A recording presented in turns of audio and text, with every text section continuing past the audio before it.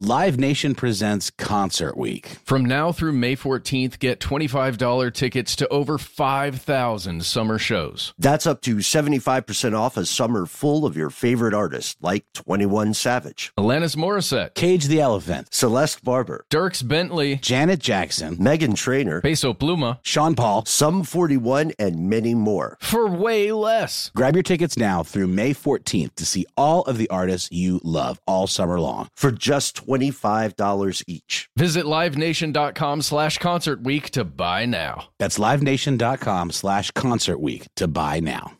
What's up, this your boy Lil Duval, and check out my podcast, Conversations with Unc, on the Black Effect Podcast Network. Each and every Tuesday, Conversations with Unc podcast feature casuals and in-depth talk about ebbs and flows of life and the pursuit of happiness. Unlike my work on stage, I tap into a more serious and sensitive side to give life advice and simply offer words of encouragement, yet remind folks to never forget to laugh. Every Tuesday, listen to Conversation with Unc, hosted by Lil Duval on the Black Effect Podcast Network, iHeartRadio app, or wherever you get your podcasts.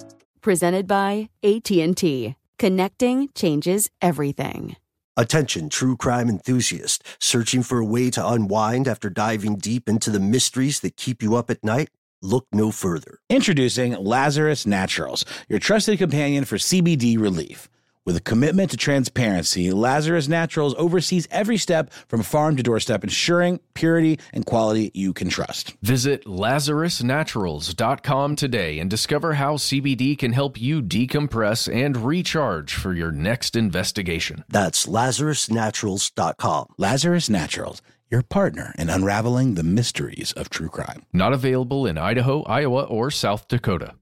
Dealing with pests can be a pain, but relax. Terminix can help. Because when pests show up, so does Terminix. With over 95 years of experience, they have what it takes to take on any pest problem fast. If your home or business has pests, don't stress it. Terminix it. Visit Terminix.com to book your appointment online today. That's TERMINIX.com.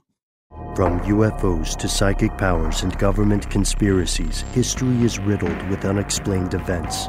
You can turn back now or learn the stuff they don't want you to know.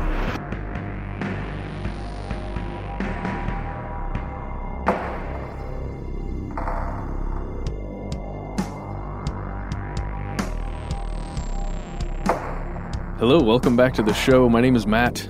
They call me Ben. Our compatriot Noel is away for the moment, but never fear, our super producer Paul Decant is here. Most importantly, you're here, and you are you. That makes this stuff they don't want you to know.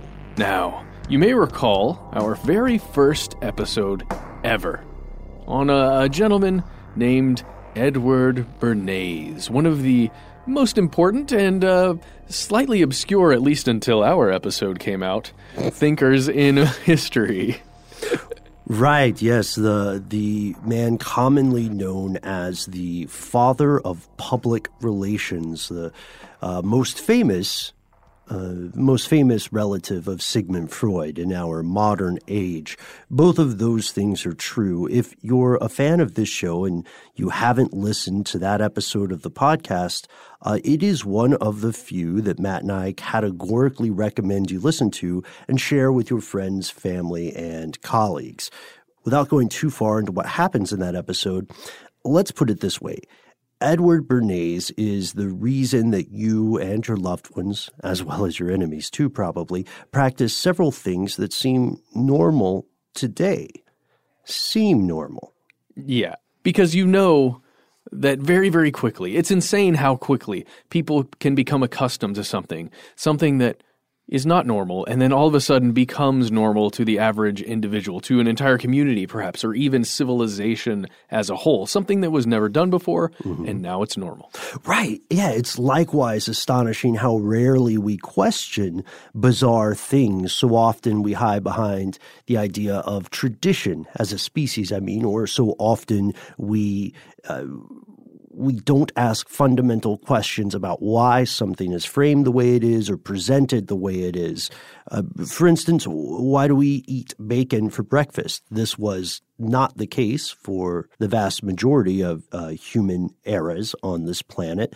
Why are we actually at war with a particular country at any given time? And one that I always go back to as a strange example here is, Matt, why do people wear ties, like neckties? Oh, well, it's because of the form. It's all about form, not so much function.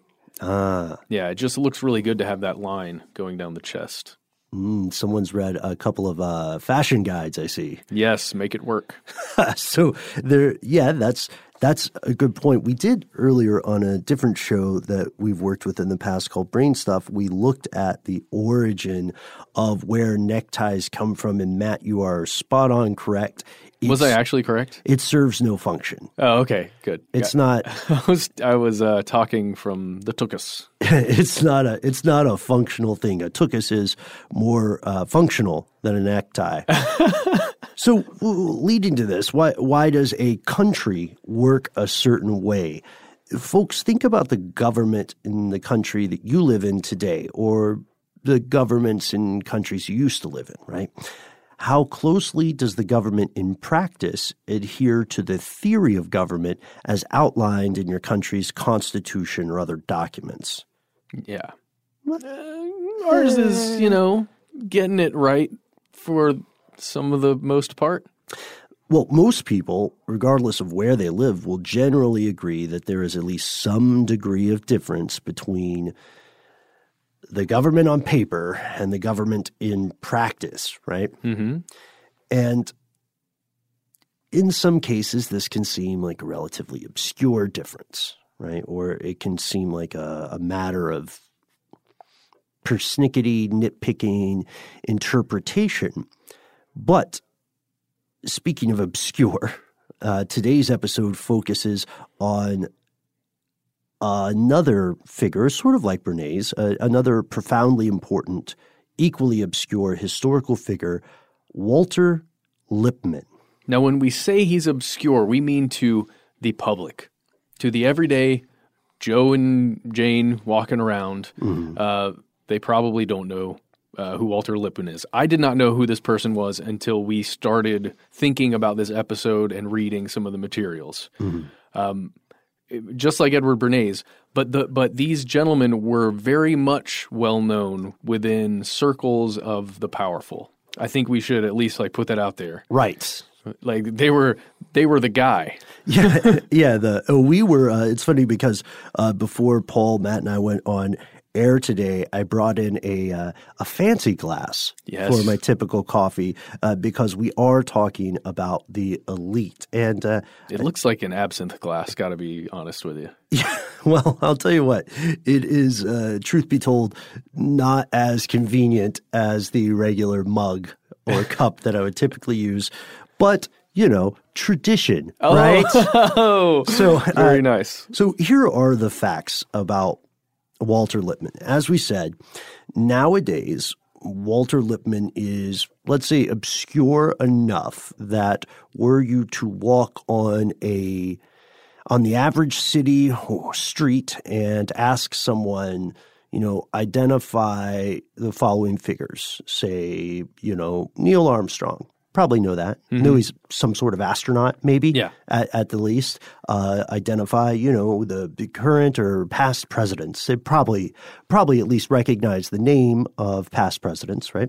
But if you said, who's Walter Lippmann, they would say, I don't, does he own the grocery store? I don't know. Yeah. Unless, of course, you were asking someone in Harvard, and then the answer might very well be, I think that's a building on campus. Yeah, I'm pretty sure it's the Lippmann building. Mm-hmm. But as you said, Matt, in his day, this man was profoundly influential and remains so. So let's get to know him a little bit. Walter Lippmann was born on September 23rd, 1889. 1889 in New York.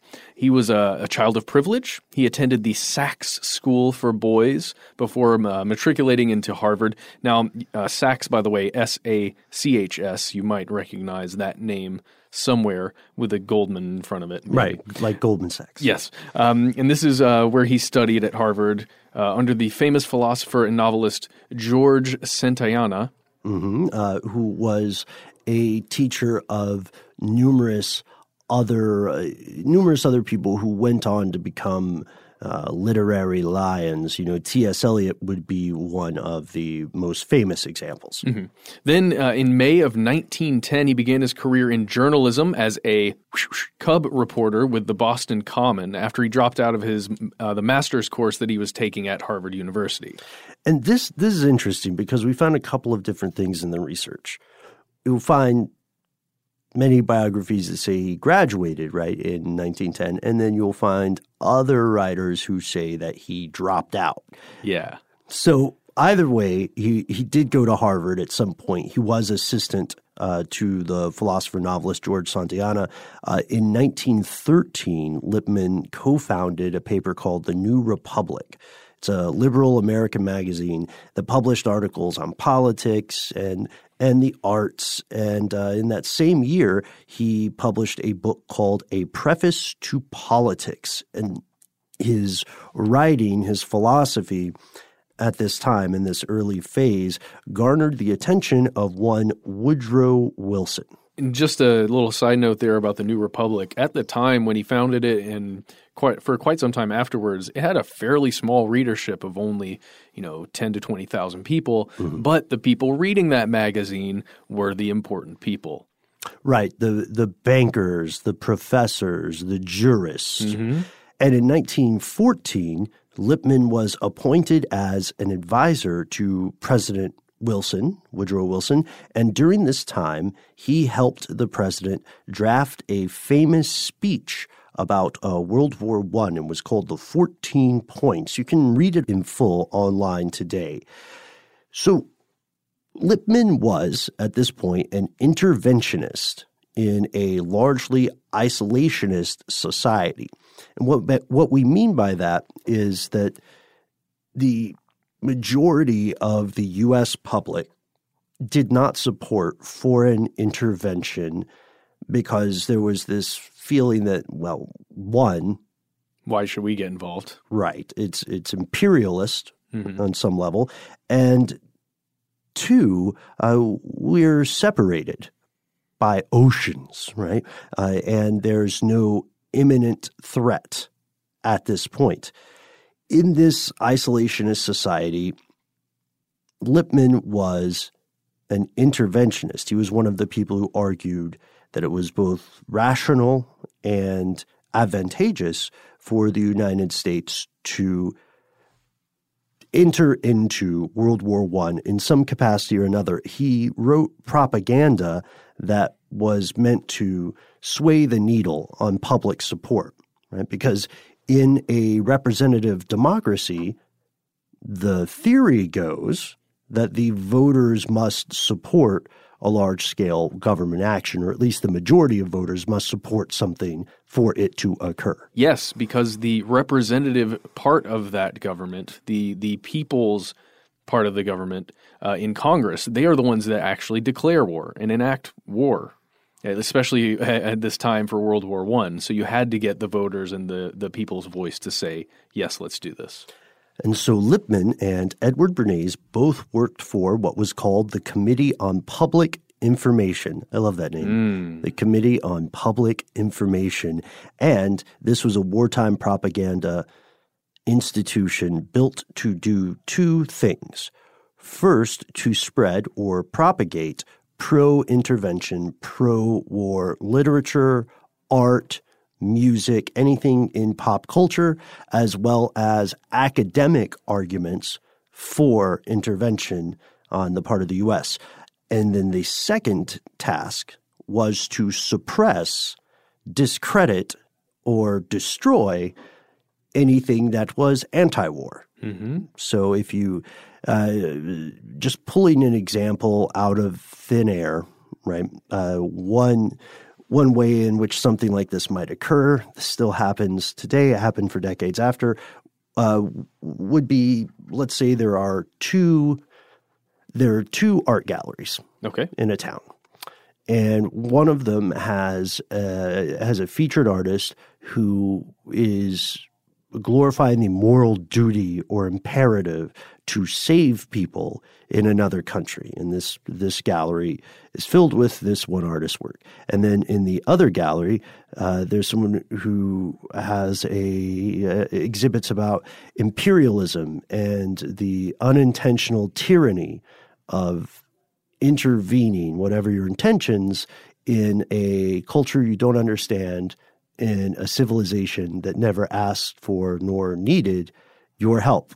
What this sort of operation would do would not be to have the government openly shut them down. You would have critics from newspapers praising whichever side. It doesn't matter what side we're talking about. We would have critics praising the interventionist if they wanted to intervene, or praising the isolationist. And then you would have them also dismissing or ignoring the other side of that cultural argument.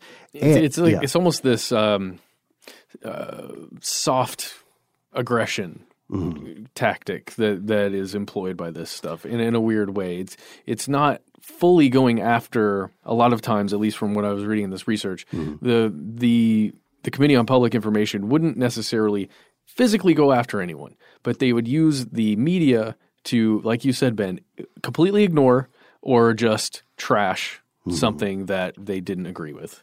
Right. Yes, exactly. And the most important part of that is in these sorts of operations, you wouldn't know the ultimate force behind this trend. It would appear to be, and this is the most important part, it would appear to be an organic consensus arrived at by every Jane, John, and Jimmy Smith in America, just to pick, I don't know, ridiculous things. It's almost like the Rotten Tomato score. If the tomato score is at a certain height, or if it's in the 80s, you're like, oh man, okay, I'm going to go see that. You don't even have to read the stuff about it. If it's in like the 30s or 20s, then I'm probably not going to go see that trash. Because you don't have time, usually, if you're the average person, to go through and read every single review. No. You want the bottom line, the best news. Explain it to me now because I'm almost off the elevator, right? Yeah. Or the light almost turned green, as the case would be for many commuters. Or I only have $20 to spend, and I got to choose where I'm going to spend it. Even better. Lippmann also traveled the world and wrote extensively, prolifically. That's such a fantastic dream life, you know? Like, here I am in Vienna, and here are my thoughts on the Viennese. Oh, man. You want to be Anthony Bourdain so badly, don't you? Lippmann? No, you. Oh. You know what? A little food-centric? I think he's doing a great job being Anthony Bourdain. Okay. But I appreciate it. Yeah, I'd love – who wouldn't love to travel the world and write? I don't know. Yeah, I can't think of anyone. So Lippmann was no exception to that rule that we have arbitrarily decided is almost universal. So then on September 8th, 1931, Lippmann's column for the New York Herald, which was called Today and Tomorrow – love that title. It first appeared, and eventually this was syndicated to more than 250 newspapers within the United States, and then another 25 other nations. And then it also won 2 Pulitzer Prizes, one in 1958 and another in 1962. So in his day, Walter Lippmann was a world-famous columnist for the New York Times and other papers of note. And overall, the world held his opinion in tremendously high regard. He lived amid New York's elite and therefore a percentage of the world's elite. He dined with presidents. He would write speeches for them. He advised them in formal and informal capacities. He was a true man behind the curtain. So let's talk about what he truly believed in. Right. Yeah. This is all well and good. But why is he the subject of today's episode? Is he them? Is he the they and stuff they don't want you to know? What did he actually believe? We'll tell you after a word from our sponsor. Live Nation presents Concert Week. From now through May 14th, get $25 tickets to over 5,000 summer shows. That's up to 75% off a summer full of your favorite artists, like 21 Savage, Alanis Morissette, Cage the Elephant, Celeste Barber, Dierks Bentley, Janet Jackson, Meghan Trainor, Peso Pluma, Sean Paul, Sum 41, and many more. for way less. Grab your tickets now through May 14th to see all of the artists you love all summer long. For just $25 each. Visit livenation.com/concert week to buy now. That's livenation.com/concert week to buy now. Snag a Job is where America goes to hire, with the deepest talent pool in hourly hiring. With access to over 6 million active hourly workers, Snag a Job is the all-in-one solution for hiring high-quality employees who can cover all your needs. On demand, temp to hire, part-time or full-time. You name the position. Warehouse worker, retail associate, grocery store clerk, fitness trainer, baker, stylist, bellhop, podcast producer? Yeah, Snag a Job's got a worker for that. With our easy-to-use platform, you're able to seamlessly post and fill available positions quickly with a dedicated customer support team to provide all the help you need along the way. Kinda nice knowing you have a talent pool like that in your own backyard, right? Snag a Job is the partner you need to keep your business running smoothly. So visit snagajob.com or text SNAG to 242424 to talk to an expert. Snagajob.com, where America goes to hire. This episode is brought to you by Terminix. Terminix can't help you solve the world's biggest mysteries or take on alien life. At least not the ones you're thinking of. But they can help take care of pesky invaders in your home. Like the ants in your kitchen, the roaches under your sink, and the termites in the walls. Because when pests show up, so does Terminix. No matter what type of pest it is, they can Terminix it fast with personalized pest care that puts you in control. Their expertly trained technicians may not know true crime, but they know their local pest pressures. And with customized plans tailored to your specific situation, you get everything you need to not just get pests out, but keep them out for good. Between their speedy service, caring technicians, and over 95 years of experience, it's no mystery why they're trusted by homes and businesses everywhere. So if you have a pest problem, don't stress it. Terminix it. Visit Terminix.com to book your appointment online today. That's TERMINIX.com to book online today. Attention, true crime enthusiast. Searching for a way to unwind after diving deep into the mysteries that keep you up at night? Look no further. Introducing Lazarus Naturals, your trusted companion for CBD relief. With a commitment to transparency, Lazarus Naturals oversees every step from farm to doorstep, ensuring purity and quality you can trust. Visit LazarusNaturals.com today and discover how CBD can help you decompress and recharge for your next investigation. That's LazarusNaturals.com. Lazarus Naturals, your partner in unraveling the mysteries of true crime. Not available in Idaho, Iowa, or South Dakota.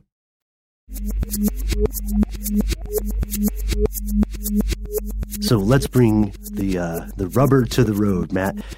Walter Lippmann is responsible for creating, popularizing, coining several terms that you have almost certainly used at some point in your life, friends and neighbors. The first one is let's do one that's a little U.S. specific first.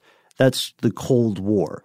He is the person who popularized the term Cold War with a series of articles in 1947 called The Cold War. Right? Yeah, pretty good. When you title something, it's probably going to stick.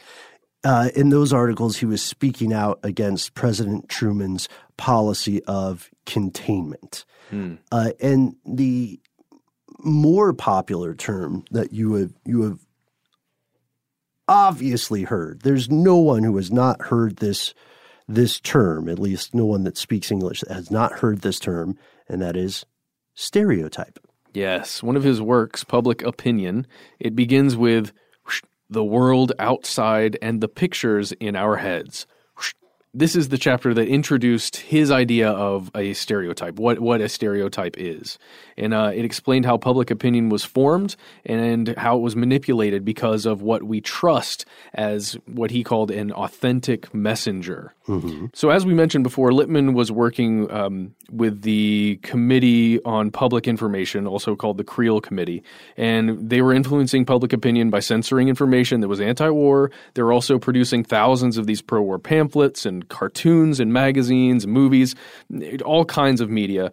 Also, the USA would enter World War I, or World War, let's say, in 1917. It wasn't a one at the time. Nobody was waiting for the sequel. But the whole idea is that the United States said it was not going to enter World War I no matter what, and this committee is sitting there actively trying to make it happen.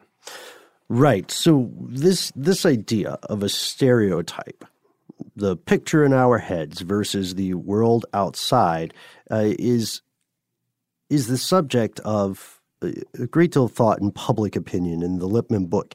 In this work, he attempts to explain how these pictures that arise almost spontaneously in people's minds, he was hoping to explain how those come about. The most simple way to say it would be that, according to Lippmann, we all live in these second-hand worlds. And we live this way because we are aware of much more than we have ever personally experienced. Like Neil Armstrong. We know that astronauts exist, but many people have never met and will never meet one.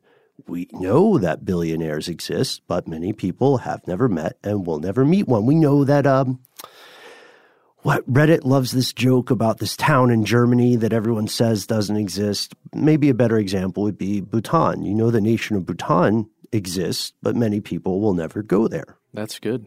So according to this, Lippmann's argument is that our own personal experience is primarily secondhand, primarily indirect.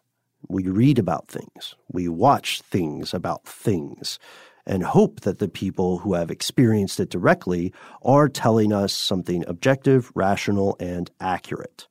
The truth. In other words, the truth. Yes. That's why when you get mermaids on Discovery Channel, you're like, what? Oh, boy. Sorry. I think enough time has passed for us to tell people. We've talked about it before. Yeah. So here's another aspect. What did he think of democracy? Because, you see, Lippmann wouldn't have considered himself just a journalist. In fact, he considered himself a public philosopher, and most of his work centered around the concept of democracy in all its forms, representative democracy, so on. So what did he think of it? Unfortunately, it's a terrifying question. Early on, he was optimistic about this American or U.S. flavor of democracy. He embraced what we would call a Jeffersonian perspective. He believed that the American public would become intellectually engaged in political and world issues, and that they would fulfill the ultimate role of the public, right, which is to be an educated electorate. Not only does everyone vote, but everyone understands the issues at play and why they're voting the way that they do. If you ask them who the county commissioner is going to be and why, they would know. Mm-hmm. If you ask them about humanitarian spending in, Yemen or in Mauritania or something, not only would they know their position on it, but they would know why. Yeah. Do you support engaging Germany and defending Poland or, something to that effect? And you would hope that the person would come back with a reasoned argument about why or why not. Mm-hmm. That would be nice. Sure. Well, that's the optimistic view. But with the role of industrialization weighing heavy in his mind, the events leading to World War II and the spread of totalitarianism, Lippmann came to reject this view. Instead, he felt that nobody was questioning fundamental assumptions of democracy. Yeah, he didn't believe democracy, as we understand it, was working at all. And specifically, he didn't believe that the average citizen was in any way qualified to have any kind of input in the realm of politics or in the actions of the state. And basically, the public was being led around like this pack of animals by journalists and the media and people who reported what the government was saying. Right. During the 1920s, Lippmann published 2 more books, which were criticisms, indictments of humanity. They were, in the parlance of our time, they were diss tracks, right? Like hot mixtape diss tracks. One was called Criticizing Democracy. One was called Public Opinion, and the other was called The Phantom Public. The American voter, Lippmann claimed, was not capable of acting out of any rational, collective self-interest or even fully considering the issues at hand in a rational way, not only not having an answer to a question, but not understanding the question. Instead, he said, the average voter was ill-informed, myopic, and prone to fits of enthusiasm. So in his disillusionment, if we were to put it in a modern context, would be something along the lines of, hey, you are supposed to vote in every election based on your aggregate calculation, whatever that might be, of who becomes the best candidate, right? Or why you think a certain local law should or should not be in place. When he says that a voter is ill-informed, he means that they don't know what they're talking about, right? They don't understand the issue for one reason or another. And when he says myopic, he means that they might be what's often called a single-issue voter.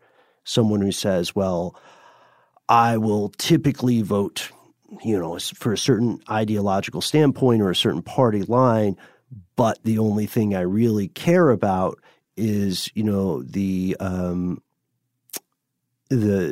illegality of owning a wildebeest. I think it should be illegal. I think that, the country's going to hell in a handbasket if one more person can own a wildebeest.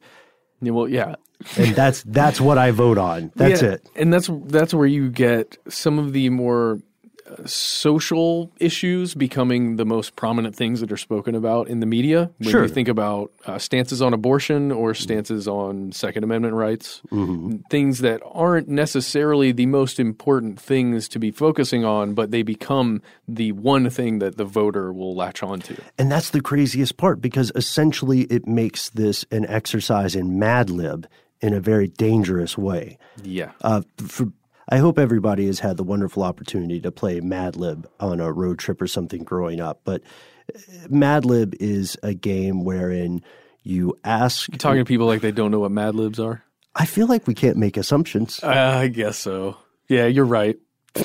Why are you giving me this voice? Let's tell people what Mad Libs are. You do it, but do it in the voice. Okay. Mad Libs, you guys, is where you got a bunch of blanks in a sentence, a long set of sentences perhaps, and you fill those blanks in with nouns and adjectives, adverbs, and then you read the whole thing and you got this jumble wackadoodle sentence. I feel like you were unfairly criticizing me. I don't know. Not everybody. Okay, maybe everybody knows what Mad Libs are. You think they do? I don't know. I think we're somewhere in the middle. Some people don't know what they are, but people who are listening to this podcast know probably what an ad lib is. Yeah, probably do. Okay, all right. Okay. Hey, write in conspiracy@howstuffworks.com. Do you know what a Mad Lib is? So the reason I'm setting that up, Matt, is because it's a fundamental assumption that you and I are making, that you're absolutely right, that people would all know what a Mad Lib is and how it functions, right?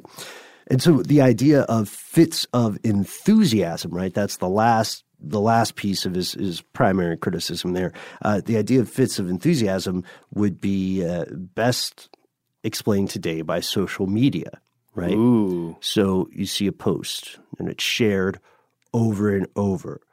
Look at all these assholes buying wildebeest. You know what I mean? Yeah. This has to stop. And then all of a sudden, somebody who ordinarily would never vote, would never, go to a protest, or maybe even isn't that active in their social media, right? Then all of a sudden, it's the most important thing. And we've talked a little bit about the really depressing, borderline disgusting news cycle that occurs not just in mass media or broadcast media, but also in social media, where you see a tragedy, a real, genuine tragedy occur, and then 2 weeks later, the people who were incredibly incensed about it have completely forgotten. Because now, God forbid, someone wears something stupid at an award show. Yeah. Which I know sounds brutal, but that's the fact of the matter. So that's what I think he's talking about when he says fits of enthusiasm. I think you're absolutely right. And another thing that you could kind of lop into that would be the sloganism that has occurred, at least in the past 2 elections, and it occurs throughout American elections, but having "Yes, we can" chanted by people and then put on bumper stickers, and then that single sentimentality of "Yes, we can do it" becoming this moving force for voters, and then "Make America Great Again" as well, just something that encapsulates the enthusiasm of the people who you are trying to get behind you. Oh, yeah. I don't know. Or denigrates the value or the perception of people or institutions that are against what you want to have happen, right? Like dirty wildebeesters. I don't know. I'm just going to ride this wildebeest comparison to the ground. Oh boy, yeah. We could. I should have picked. Women? Oh, there we go. I should have picked a better animal. I think wildebeests are great. I'm learning about wildebeest for an unrelated thing. Happens to the best of us. Sounds a little sketchy, but it's a true story. Write in, let us know about your experiences with wildebeest. So this idea that voters will tend to not know what's going on, will tend to focus on only one thing, and will tend to impulsively lash out in sporadic bursts, or impulsively participate in sporadic bursts, rather than continually exercising the rights and responsibilities of citizenship. This, he argued, was being used to insidious advantage by other forces in play. Yeah, he thought other parts of the government perfected the art of manipulating the public. It's this idea of manufacturing consent. You might recognize that phrase from some of Noam Chomsky's work. He took it directly from Walter Lippmann, and he's stated that before. It's this idea of 1984. Right. We've always been at war with East Asia.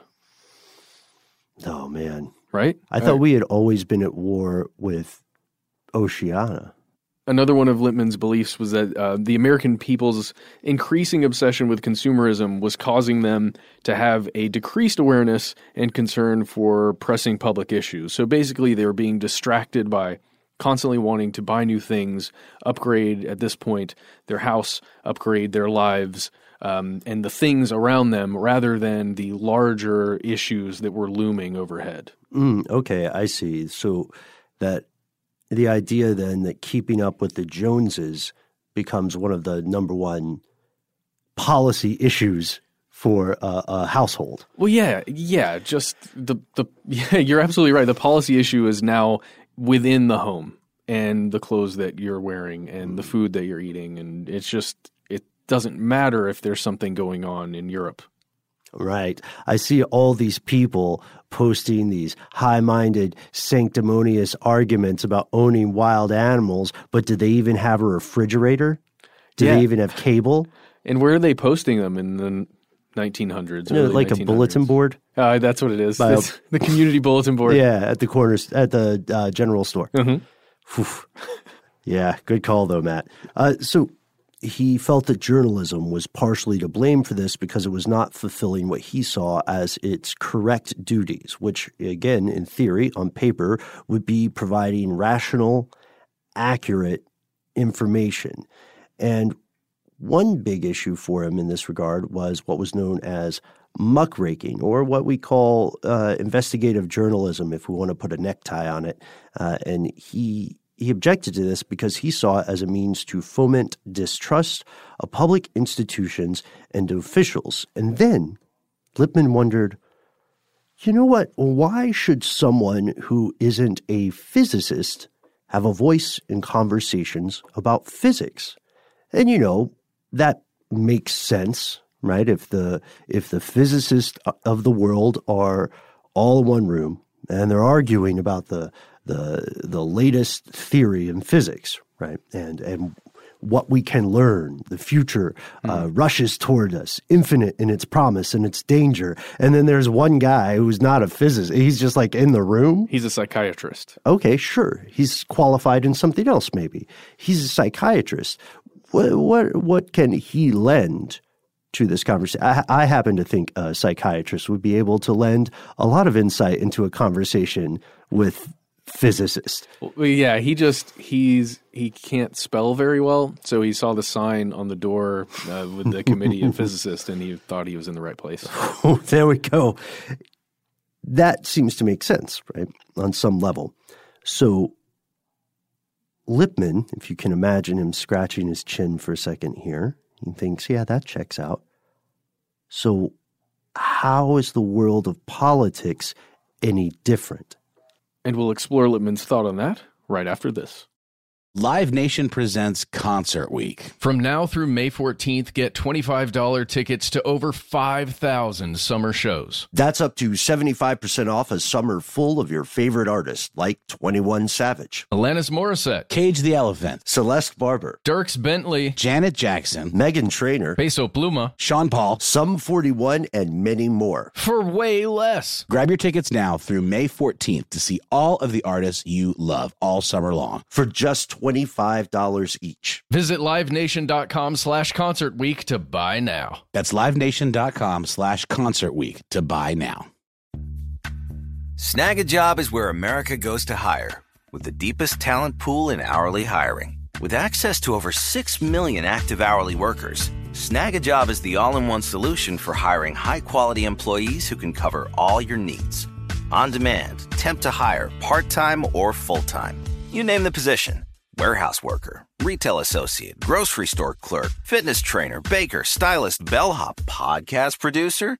Yeah, Snag a Job's got a worker for that. With our easy-to-use platform, you're able to seamlessly post and fill available positions quickly with a dedicated customer support team to provide all the help you need along the way. Kind of nice knowing you have a talent pool like that in your own backyard, right? Snag a Job is the partner you need to keep your business running smoothly. So visit snagajob.com or text snag to 242424 to talk to an expert. Snagajob.com, where America goes to hire. This episode is brought to you by Terminix. Terminix can't help you solve the world's biggest mysteries or take on alien life. At least not the ones you're thinking of. But they can help take care of pesky invaders in your home. Like the ants in your kitchen, the roaches under your sink, and the termites in the walls. Because when pests show up, so does Terminix. No matter what type of pest it is, they can Terminix it fast with personalized pest care that puts you in control. Their expertly trained technicians may not know true crime, but they know their local pest pressures. And with customized plans tailored to your specific situation, you get everything you need to not just get pests out, but keep them out for good. Between their speedy service, caring technicians, and over 95 years of experience, it's no mystery why they're trusted by homes and businesses everywhere. So if you have a pest problem, don't stress it. Terminix it. Visit Terminix.com to book your appointment online today. That's TERMINIX.com to book online today. Attention, true crime enthusiast. Searching for a way to unwind after diving deep into the mysteries that keep you up at night?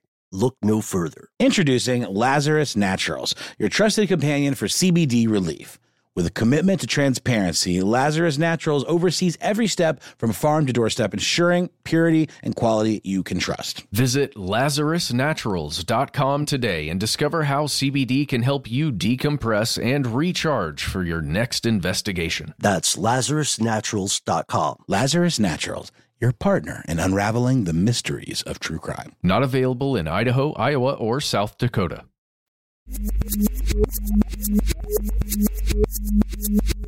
This is the dangerous part. No single individual, Lippmann thought, could easily understand the complexity of the modern world. There's just too much stuff going on. Furthermore, he believed that the idea of an authentic public opinion, meaning a consensus or agreement formed by people who were knowledgeable about public affairs and interested in public affairs, he believed this was mainly a myth. This was a unicorn. This was winning the lottery 17 times in 2 weeks. I guess it could happen. Yeah. You would have to have a lot of things go perfectly right in order to achieve that state, I think. So I think perhaps Lippmann might be on the right track there, but he's a bit polarizing about it. He's just one way or the other way. He proposed that the most effective form of governance would be a world in which the elite... The cognoscenti. Oh, the cognoscenti. That's those who are in the know, just like you listening out there. Right. He thought they would have, if these people had all of the authoritative agency, then they could make these benevolent, indisputable decisions for all of us, the unwashed masses. Right. The hoi polloi, the peasants, the uneducated. That's actually you and me and Ben. According to them. But not Paul. No. Paul's one of the, gosh, you can just see the eliteness on his face. He wears a tuxedo to work every day. Oh, it does look nice, though. And I have to say, Paul, I respect you because I notice it's always a different tuxedo. You're not phoning it in. Mm-hmm. So, away from tuxedos and back to the elite, Lippmann is essentially arguing that the informed public does not exist, that the public is, despite what is on paper about democracy, inherently incapable of doing what is right, doing what is smart, and doing what is good, for lack of a better word. So instead, he pictures this sort of technocracy, this leadership of scientists and longtime politicos who will be able to make the decisions on behalf of all the other people in a country. And this means that not only would you as a voter not have a say in something like a law about pollution or a law about regulation or deregulation, but you also wouldn't have knowledge of what was going on. So that's his idea, that the control of information, both gathering it and distributing it, would be in the hands of this technocracy that would be trusted to use scientific methods to figure out what was really going on and make good decisions, not just about what's happening, but about who should receive specific messages. He wanted to establish a semi-governmental or quasi-governmental intelligence bureau that would evaluate information, supply it to other elites to make decisions, and this bureau could also determine which pieces of information should be transmitted through the mass media to the public and which pieces of information people were better off not knowing. And he would have gotten away with it if it wasn't for those dastardly kids coming up with the old internet thing. Absolutely. Absolutely. And that Scooby-Doo moment is appropriate here. We should say that Walter Lippmann later stepped away or retreated from this elitist argument to a degree, but that idea remains massively influential and not too unfamiliar historically when we consider the past governments of earlier civilizations, right? There's a king and all the people that the king's ancestors slept with, and they're in charge. Yeah, that's just the way it is, especially if they have divinity about them that God has somehow chosen them. Right. Or there's a chieftain, same thing. Or there's a, there's a religious leader. Yeah. Same thing. Here's where it gets crazy. Not only did Lippmann think that democracy was more or less impossible in its current form, but more and more people seem to, in practice, agree with him today. They do, and this is what we've spoken about already on the show. Critics of both the theoretical function of the current government and the practical function of the government seem to often agree that the average voter, you and me and everybody else, doesn't know much, but is instead ruled by emotion and is prone to impulsive, irrational decisions. Now, irrational here would mean voter decisions are actually working against the voter's self-interest, what you should be voting for. There are a lot of examples with that, especially when you talk about tax reform, and then the majority of the voters, especially in the lower to the middle class, not seeing the benefits that perhaps people in the upper classes would see. And you have more voters in that lower class, but you're still going to get a popular consent a lot of times. Right, of course. And this is not something that is in any way exclusive to a political party. No. A genre of a political party. Or an issue. Or an issue, yeah. This is a tendency that Lippmann sees, and that the current people in charge, whatever that time is, and whatever post-Lippmann ideology you want to grasp at, this is typically what people in power will believe. And we can see this in action. There's an interesting tendency here because later critics, such as William F. Buckley on the right side of American politics, or Noam Chomsky on the left side, both saw special interest as the ultimate decision makers in too many political discussions. Of course, these two guys would not agree with each other, and I'm sure they would disagree on exactly which organizations they considered tyrannical special interest groups. But the point remains. In Chomsky's arguments in particular, the media is seen as acting as a street enforcer for what he sees as special interests, this inextricably entwined system of government officials, heads of businesses, large corporations. These powers behind the throne too often are seen as the real voters, and that's unfortunately a common thread that you will hear discussed more and more in recent years. These, critics would argue, these special interests, whatever they may be, and special interest itself is sort of an umbrella term, sort of a thought-terminating cliche, right? Oh, special interest. It's a bit of a boogeyman, but these are the forces pushing the public in one direction or another, framing issues in a way that benefits their own internal aims, regardless of their effect on the common good for the majority of U.S. citizens. If their common aim aligns with the common good, then great, fine, bully for us, go team. We Voltroned together, we've done our Captain Planet thing. This law made the world a better place. But the problem is that even if it acts against the public interest, then okay, great for us, go team, we Voltron together, and profits are going to rise. Jeez.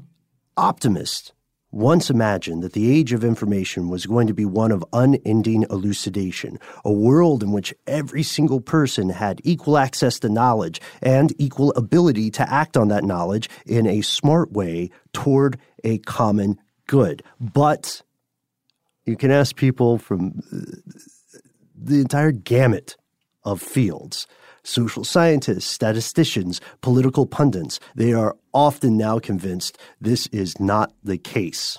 Yeah, right now we're in the sea change, some kind of paradigm shift in the world of news coverage. You've got broadcast and print falling behind as online news sources begin their rise or continue to rise, including the news aggregators like the Reddits of the world. Social media platforms are on the rise where people are getting most of their information, even news information, from these sources. The increasing likelihood of the so-called search bubble, where you get stuck inside this world of news and algorithms that just reinforce the views that you've already shared or liked or submitted as your preferences. And the emphasis then is not on critical thought, but rather on the enjoyment of it all. Right. Like the goal is not to inform you so much as it is to continue your time on the device, site, or on the platform, right? Just stay here longer. It's mentally or psychologically, it's similar to some of the tricks casinos use. It's very, very similar to that. So that this idea is dangerous. And there's another point I'd like to add here on the concept of whether or not democracy is impossible. And it's something that you and I, Matt, have talked about at length before. I think we mentioned it on air, but we've talked about off air often. It's the concept of Dunbar's number. The gist is that human brains seem to be hardwired to accept only a certain number of other human beings, around about 150, as other humans. The rest, the other billions of people in the world, are either functions or grouped into broad categories. You don't know a Canadian person? That's not one of your 150? Well, guess what? Everyone who lives there is just one of the Canadians to you. Yeah. Maybe divided by what you see as their gender or what you see as their job, right? Yeah. The problems here are readily apparent. If you were a propagandist like Lippmann or Bernays, or so many other people working today, you only have to convince the victim of your propaganda to stop thinking of some people as individuals, make them think of people as categories, convince them that whatever decision you'd like them to make, whatever protest you'd like them to attend, whatever vote you want them to cast, or whatever product you want them to boycott, just convince them it's in the best interest not of the world, not of the country, but of the 150 people that they think of as real people. Wow. So the game is a little bit smaller and not as difficult as it might appear. And for the leader of a country or some political arm, this shows us that after a certain population size, it becomes very difficult for any individual to function as a genuine representative of the people they lead. Because if Dunbar's number turns out to be true, and there should be more research on it, but if Dunbar's number holds up, then these leaders are incapable of recognizing their constituents as human beings. Yikes. And just to that end, if we want to analyze perhaps what Walter Lippmann's Dunbar number would be, if we're sticking with 150, he was a member of this place called the Metropolitan Club of the City of Washington. There are metropolitan clubs in several other places, but this one is very particular because it is in Washington, D.C. It's a private social club in close proximity to the White House. I'm going to read you a quote here from their website. The Metropolitan Club is one of Washington's oldest and most valued private institutions. Since its founding in 1863 at the height of the Civil War by 6 Treasury Department officials, it has pursued its primary goal of furthering literary improvement, mutual improvement, and social purposes, whatever that means. Other members of this social club included influential journalists, policymakers, and, quote, nearly every U.S. president since Abraham Lincoln. Now, this is the kind of place where you pay an exorbitant amount of money every year, and you get to go there and just talk with your people who are, at your stature, I guess, at your place in life. Mm-hmm. And this is where he would spend a lot of his time. And you can imagine that if these are your 150 people, because there were, I think, 1,200 active members around the time, 12 to 1,400 members, I mean, you can't go much higher than that. Sure. And then it seems from a biographical note there, it seems pretty logical that he would say, you know who should be in charge? The people I know. The people from the Metropolitan Club. It's not that different from most human reasoning. Who should be in charge? The people that you know. There you go. The people that you like, that you have experienced firsthand, right? Yep. So we have to ask ourselves, when we feel like we are making a decision, especially if we are making a decision on something that would affect the course of our government, the course of our community, whatever. It doesn't have to be – I know this has been heavy on the political aspects because of Lippmann's background, but it doesn't have to be that. You have to ask yourself how much of – if your mind and your actions are a car, how much time are you at the wheel? And how much time are you riding shotgun? And when you are not driving, who is? This appears to be the stuff mass media doesn't want you to know, at least according to Walter Lippmann. And again, he may seem obscure today, but like Bernays, his legacy remains relevant today. And to conclude today's episode, we have to ask you, where is democracy as a concept going? What trends do we see? Is the age of spontaneous, almost endless information helping or hurting what so many people have praised and criticized for centuries now? And where is the American public going in specific? Yeah. Do you think we are all distracted and disinterested to the point of not being able to make decisions, informed or otherwise, for ourselves? Just maybe you personally. Do you feel that way? I know sometimes I feel that way, depending on the day. We'd love to hear from you. You can find us on social media, where we are Conspiracy Stuff on most of the places, Facebook and Twitter. We are Conspiracy Stuff Show on Instagram. And if you don't want to do any of the social media stuff, just send us a good old-fashioned email. We are conspiracy@howstuffworks.com.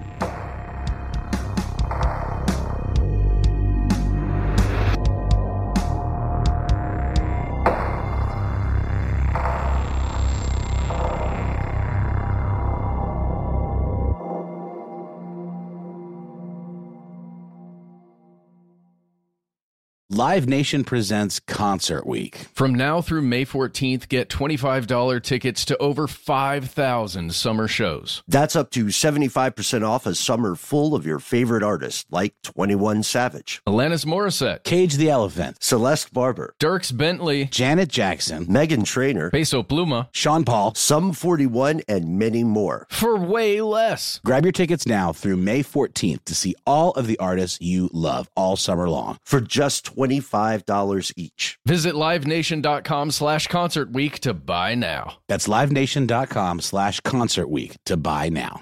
Attention, true crime enthusiast. Searching for a way to unwind after diving deep into the mysteries that keep you up at night? Look no further. Introducing Lazarus Naturals, your trusted companion for CBD relief. With a commitment to transparency, Lazarus Naturals oversees every step from farm to doorstep, ensuring purity and quality you can trust. Visit LazarusNaturals.com today and discover how CBD can help you decompress and recharge for your next investigation. That's LazarusNaturals.com. Lazarus Naturals, your partner in unraveling the mysteries of true crime. Not available in Idaho, Iowa, or South Dakota. Dealing with pests can be a pain, but relax. Terminix can help. Because when pests show up, so does Terminix. With over 95 years of experience, they have what it takes to take on any pest problem fast. If your home or business has pests, don't stress it. Terminix it. Visit Terminix.com to book your appointment online today. That's TERMINIX.com. I'm Katya Adler, host of The Global Story. Over the last 25 years, I've covered conflicts in the Middle East, political and economic crises in Europe, drug cartels in Mexico. Now I'm covering the stories behind the news all over the world in conversation with those who break it. Join me Monday to Friday to find out what's happening, why, and what it all means. Follow The Global Story from the BBC wherever you listen to podcasts.